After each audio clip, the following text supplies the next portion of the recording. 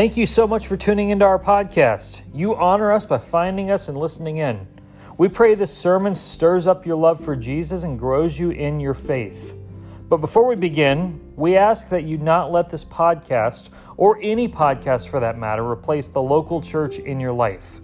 You need to be a member of a local congregation and under the shepherding of that flock's pastor. So please become part of a local church if you aren't currently. If you'd like more information about our church, please go to www.mountzionchula.org. Enjoy our podcast.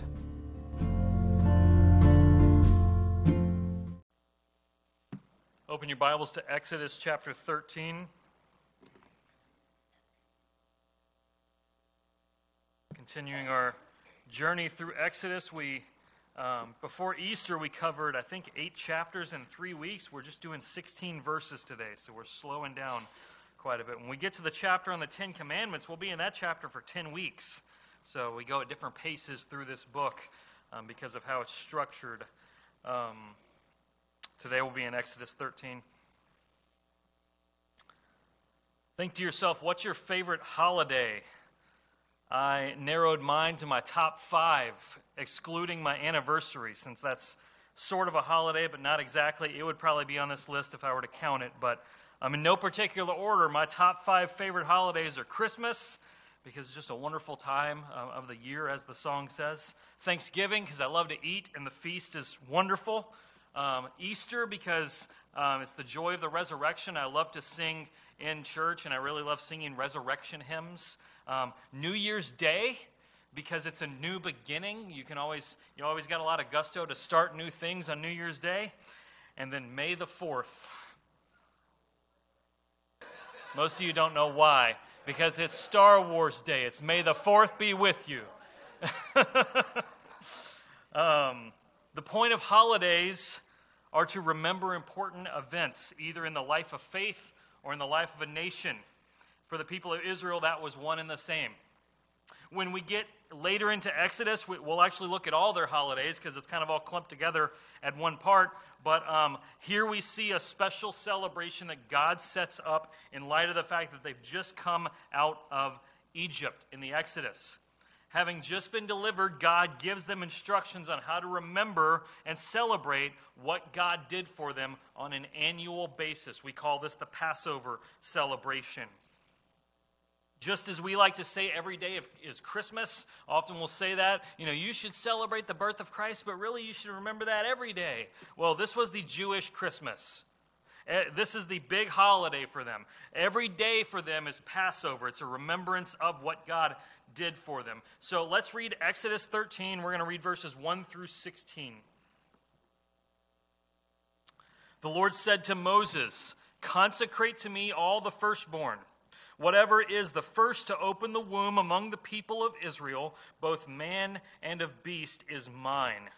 Then Moses said to the people, "Remember this day in which you came out from Egypt, out of the house of slavery. For by a strong hand the Lord brought you out from this place. No leavened bread shall be eaten. Today, in the month of Abib, you are going out. And when the Lord brings you into the land of the Canaanites, the Hivites, the Amorites, the Hivites, and the Jebusites, which he swore to your fathers to give you, a land flowing with milk and honey, you shall keep this service in this month. 7 days you shall eat unleavened bread, and on the 7th day there shall be a feast to the Lord. Unleavened bread shall be eaten for 7 days. No leavened bread shall be seen with you, and no leaven shall be seen with you in all your territory.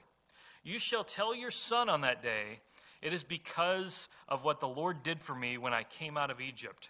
And it shall be to you as a sign on your hand and as a memorial between your eyes, that the law of the Lord may be in your mouth. For with a strong hand the Lord has brought you out of Egypt. You shall therefore keep this statute at its appointed time from year to year. When the Lord brings you into this land of the Canaanites, as he swore to you and to your fathers, and shall give it to you, you shall set apart to the Lord all that first opens the womb. All the firstborn of your animals that are male shall be the Lord's. Every firstborn of a donkey you shall redeem with a lamb. Or if you will not redeem it, you shall break its neck. Every firstborn of man among your sons you shall redeem. And when in time to come your son asks you, 'What does this mean?' you shall say to him, 'By a strong hand the Lord brought us out of Egypt from the house of slavery. For when Pharaoh stubbornly refused to let us go, the Lord killed all the firstborn in the land of Egypt, both the firstborn of man and the firstborn of animals. Therefore I sacrifice to the Lord all the males that first open the womb, but all the firstborn of my sons I redeem. It shall be as a mark on your hand or frontlets between your eyes, for by a strong hand the Lord brought us out of Egypt.'" God gives them two things to do. The first is verses 1 through 10. The second is 11 through 16. First and foremost, they have a 7-day festival to keep in light of the fact that they have been redeemed out of Egypt. And it's actually verse 1 probably goes along with what is in verses 11 through 16. But let's consider verse 1 and 2. Consecrate the firstborn. Consecrate the firstborn. Everything that first opens the womb, human and beast, is the Lord's, he says. Your firstborn kid and every animal that you own, he says, it's mine. You consecrate, that is, you dedicate them to the Lord. It is God's will. It is God's will to do with that firstborn whatever he wishes. That's what he tells Israel. They belong to him. He's giving them that up front. That is countercultural to the time. In the time, the firstborn was your prize child. All your family's ambitions were bound up in your firstborn child. And this is God telling the Israelites, put your hope in me, not in your firstborn. Christian parents different than the world. We don't pass on the world's values to our kids. We don't raise our kids the same way someone who doesn't follow Christ does. There are things that are more important that we put forth in parenting. So examine your own parenting. Is your parenting any different than the world's? Well, of course, I spank my kids. So do a lot of non-Christian parents.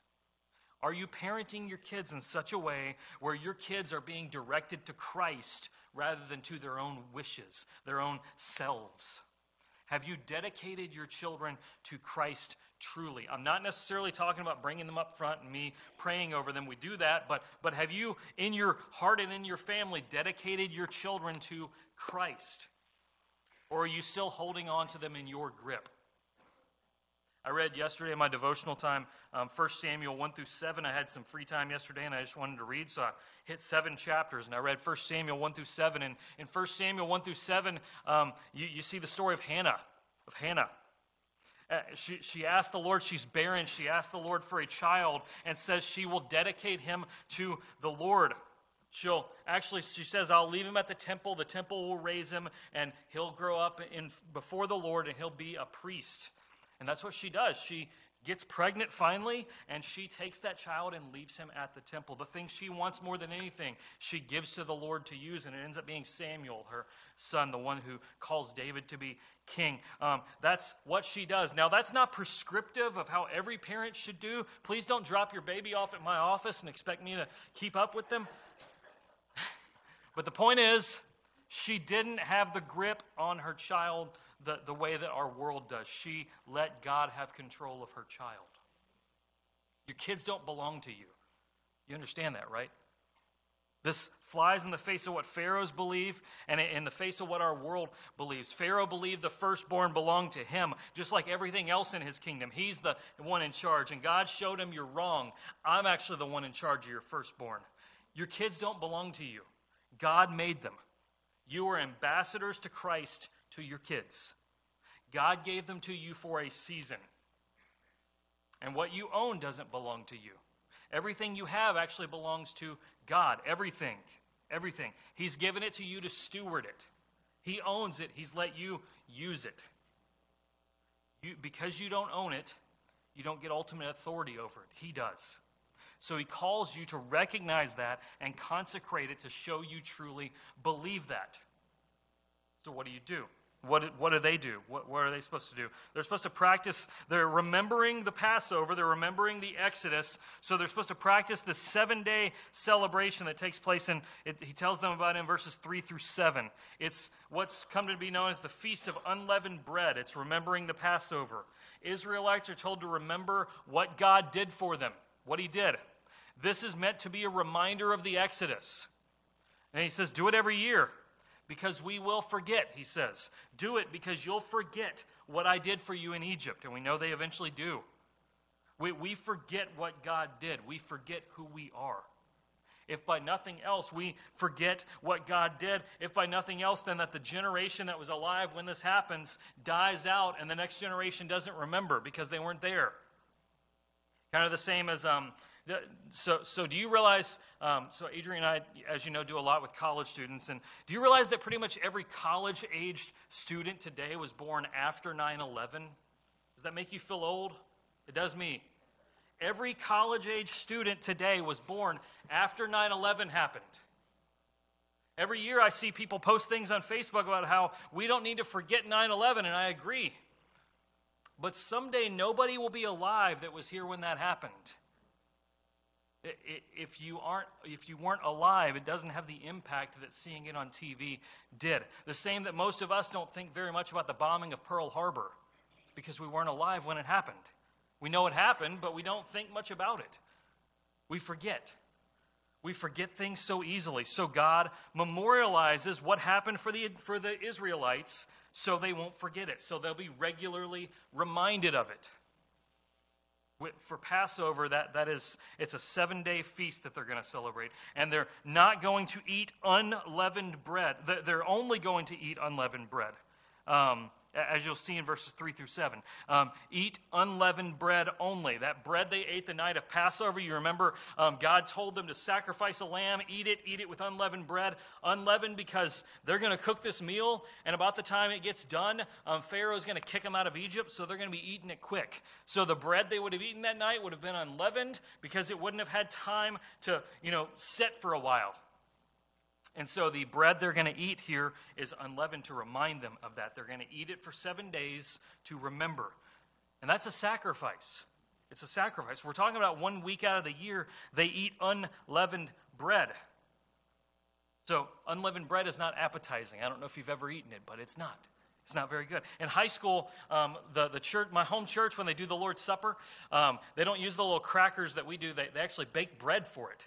They bake bread, and they break it up into little pieces and put it in the little plate, and they pass that around during the Lord's Supper. And so one night, I was there, Sunday night, taking the Lord's Supper, and I ate this bread, and I'm like, that's some good bread.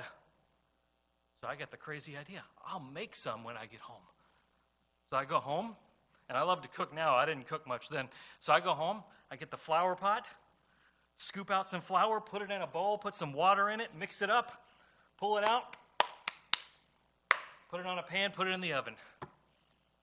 Let it cook, take it out, take off a piece.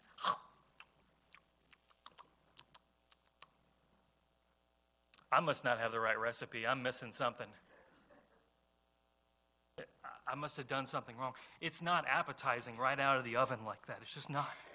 But that's unleavened bread. It's meant to remind them what God did at the Passover. It's meant to remind them. So what would be the equivalent of the Feast of Unleavened Bread for the Christian? Because obviously this is a Jewish festival. This is something we don't keep. This is something we don't do because we're not expected to. We're a New Testament community. The specific ceremonies of the Old Testament we don't follow because Christ fulfilled them. So what would be the equivalent of this for a Christian? Well, you might think to yourself, Christmas and Easter. But actually not really. Not really. Did you know the Bible never actually commands us to celebrate Christmas or Easter?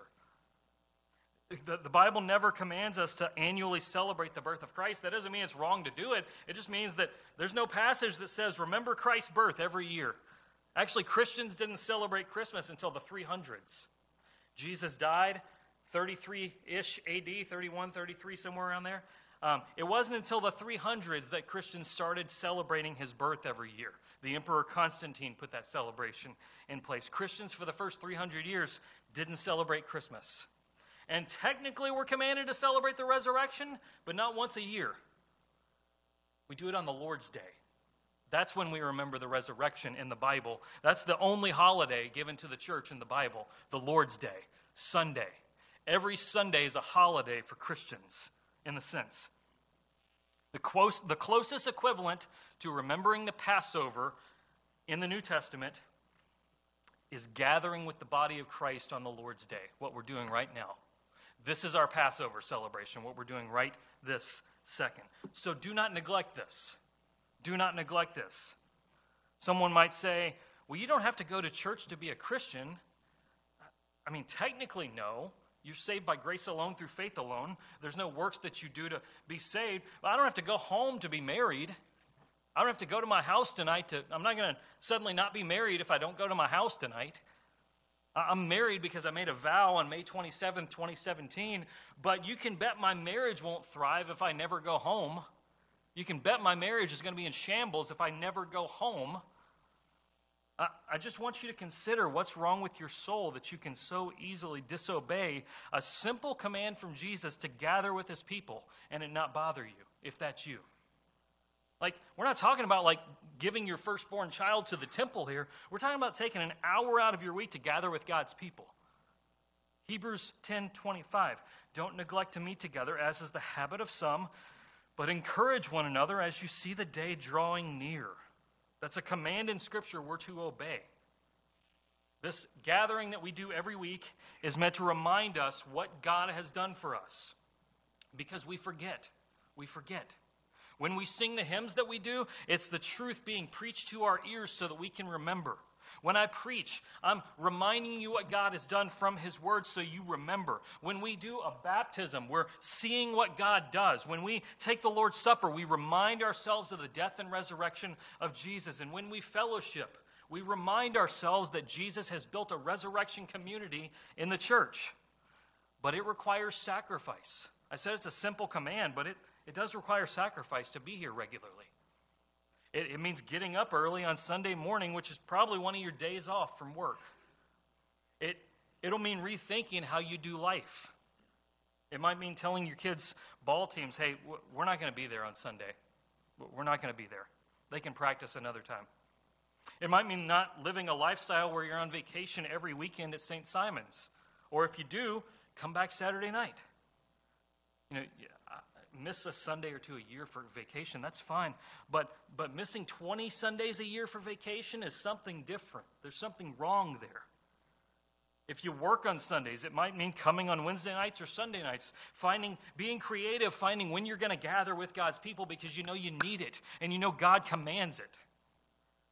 But that's all inconvenient. Yes, so is eating unleavened bread for a week. The question you ask yourself is the Lord worth being inconvenienced for? Why do we do it? Verse 8 through 10. Why do they do this? Why do they do this feast where they eat unleavened bread for 7 days? Why? Well, he gives it a reason to tell people in verses 8 through 10. You shall tell your son on that day, it's because of what the Lord did for me when I came out of Egypt.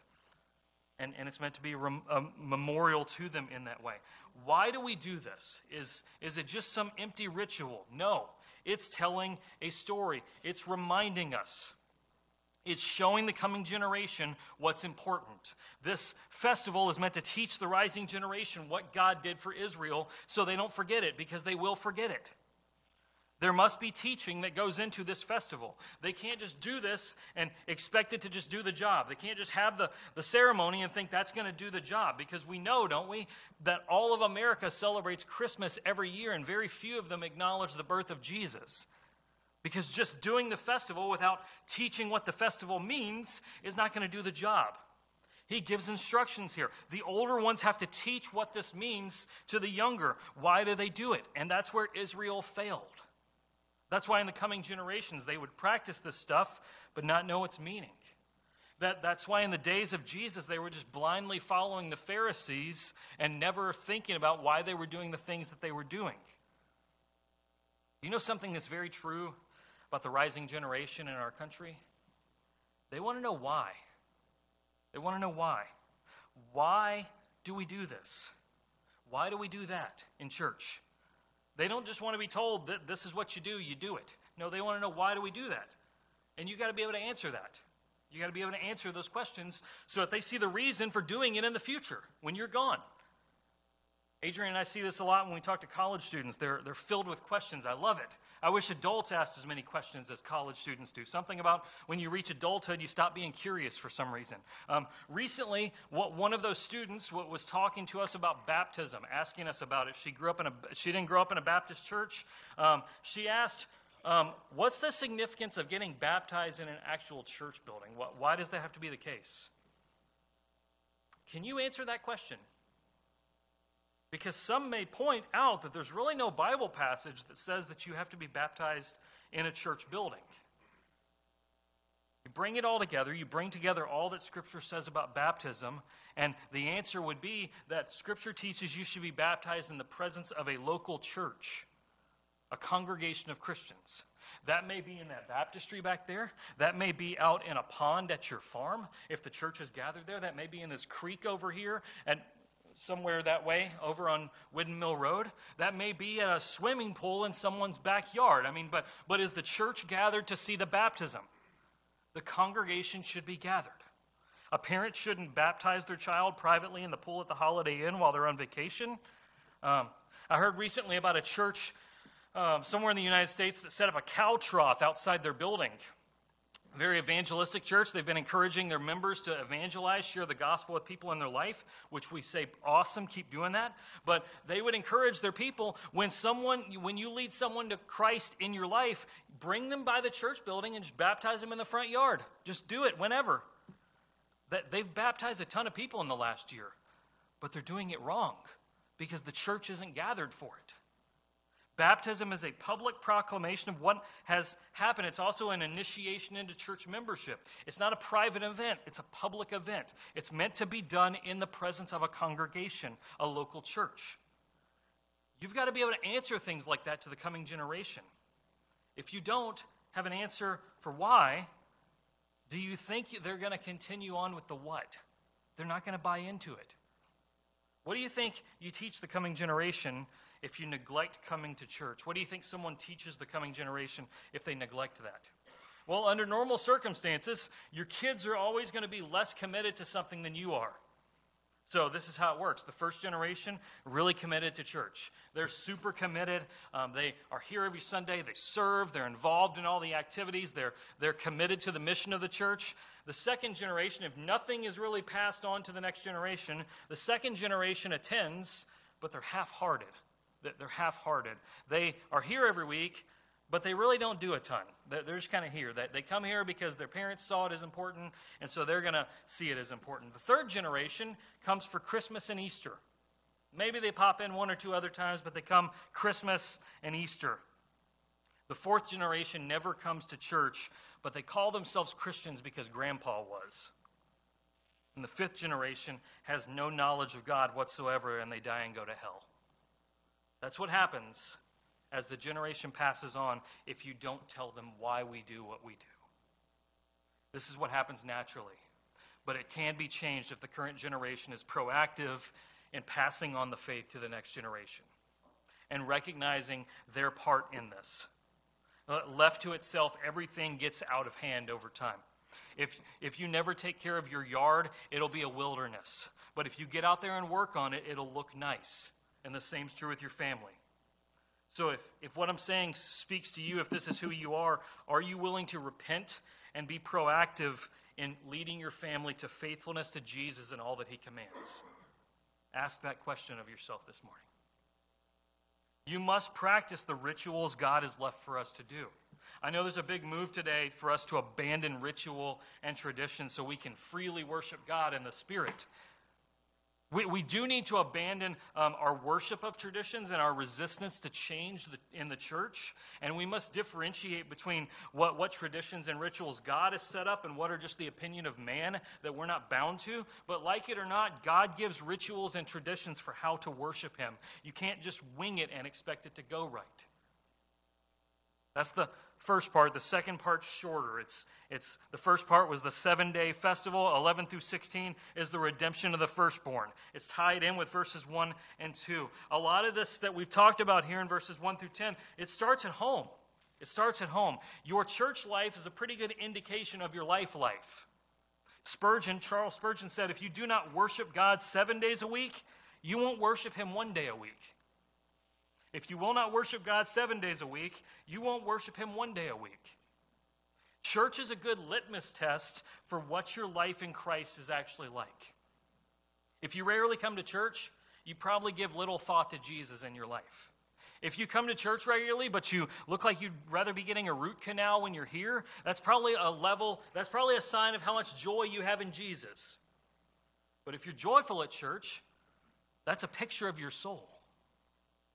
There had to be more commitment to these people than just this 7-day festival, because they could do this 7-day festival and check it off, and then the other 51 days, 51 weeks of the year, just do whatever. They could do that. They couldn't just attend that 7-day festival and then go out about their lives. God expects their whole lives. That's where he brings it in 11 through 16. This is why it's saddening that there are what we call CEO Christians. You know what CEO Christians are? Christmas and Easter only. CEO. Maybe they show up on Mother's Day, but they check the box on Christmas and Easter and maybe Mother's Day, and then they go about their business. Like God is just a task to be completed. He's not. So what does he tell them to do here? Verses 11 and 12.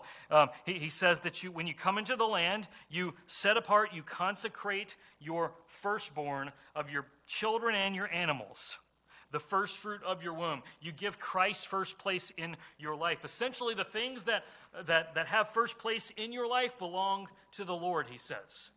He's the first in your life. Not your money, not your job, not your hobbies, not even your family. You give first place in your life to him.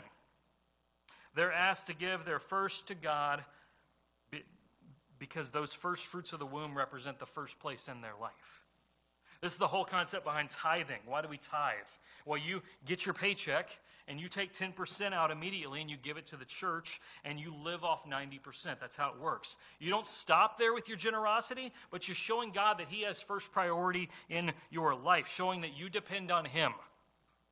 So how do you do this? He says it in verse 13. How are they to consecrate the firstborn? Every firstborn of a donkey you shall redeem with a lamb, or if you will not redeem it, you shall break its neck. Every firstborn of man among your sons you shall redeem. They're told to redeem their firstborn. How? By sacrificing a lamb. It's all tied up in remembering the Passover. What did they do on the Passover? They sacrificed a lamb to save their firstborn. And the Passover points ahead to the lamb that was sacrificed on our behalf. The only way you will ever have God first in your life is if you are redeemed by the lamb. I want you in church. You need to be in church for your growth and your spiritual nourishment, but you could be in church every Sunday and have not surrendered your life to the lamb, not have his blood covering you. So where are you with Jesus? Where are you with Jesus? Do you have peace with God through Jesus? Has he redeemed you, as the passage says? Redeem means to buy back. Think of the story of Hosea, his wife getting sold into prostitution. He goes and buys her back. He redeems her. Has he bought you back from this world? Do you still belong to this world, or do you belong to him? If you belong to him, he will be first in your life. That will be the sign of it. So have you repented of your sins? Have you placed your hope in his death on the cross for your sins? Have you left your nets behind and come to follow him? If you have, you're redeemed, he says. But then the question is there an area of disobedience in your life? Is there a step of obedience you haven't followed through on? Have you never been baptized or not baptized properly? Have you never joined the church in covenant membership? Are you still living in a sin that you know you need to repent of, but you haven't left behind? Are you not stepping up to serve where you know you should be? Are you involved in any kind of discipleship, be it Sunday school or something else? Where is he not first in your life? Would you rectify that today? Because if you're truly his, he will be first in your life. Why do we do it? Verses 14 through 16. If you won't do this, at least do it for your kids and grandkids. You may be content to be a pretty mediocre Christian, but don't do that to your kids and grandkids. You're so concerned for the next generation in this country, yet you won't do much to help change the trajectory of the next generation, because complaining is easy. Doing something's hard. It takes work. There is an explanation given to the kids in verses 14 through 16, just like there was in verses 8 through 10, for why they do this. Why do they sacrifice a lamb? The sacrifice is at the forefront. It must be the forefront of your life as well. Our great hope as Christians is not in family values or in Southern hospitality or in the Second Amendment or in our love of our country or even in church attendance. It's in the sacrifice of the Lamb. You must keep that at the center of your home. The Lamb of God sacrifice is going to be the driving influence of your home. I'm going to make sure my kids know that Jesus died for them. That's a whole lot more important than anything else I tell them that is important. We make our lives about passing on that message and giving our lives to people believing that message. It's the only thing that transforms, the only thing. So that's why we do what we do right now. It's something like a weekly holiday, reminding us of that great message, because we will forget. We will forget. So do you know what my favorite holiday really is? It's not Christmas. It's not Thanksgiving. I could eat that food anytime. For some reason, we don't. It's not New Year's. I can have a fresh start anytime if I choose to. It's not even May the 4th. Star Wars isn't ultimate. It's the Lord's Day. That's my favorite holiday. The Lord's Day is our feast of unleavened bread. It's the day we remember what God did for us. We don't celebrate it once a year. We celebrate it every week. So ask yourself, do you neglect this time? You need this for the good of your soul. So consecrate your heart to the Lord and know that what we're doing right now is a good indication of where you're at with Jesus outside of this building. Think on that today. May that grip your heart all afternoon, and may you find the places you're falling short in your life and repent. Let's pray. Lord, we thank you for the Lord's Day. We thank you that as we gather today, so is all your church around the world, gathering to remember what Jesus did for us, gathering to sing his praises, gathered to hear his preached word, gathered even to see baptisms and do the Lord's Supper, gathered to pray, gathered to fellowship. Lord, we do this every week as a memorial to what you did for us, to remind us of the truth, because we so easily forget. We forget, Lord. As I prayed earlier, you are a faithful God, and we are completely unfaithful, and we forget how faithful you are. Remind us this morning, Lord. Remind us. And as we feast on the unleavened bread of your word, may we be reminded of your goodness, and may we know the sacrifice of the Lamb. May that be our hope. May that be our joy. May that be all that we have, Lord. I pray that you would sanctify us this morning. Help each person here to examine their life and see, are they walking with Jesus faithfully. It's in his name that we pray. Amen. I'll be here at the front. If you have a decision to make, or if you want to pray, or if you want to talk or anything, I'll be here to receive you at the front as we sing. Page 249 as you stand. 249, Jesus paid it all.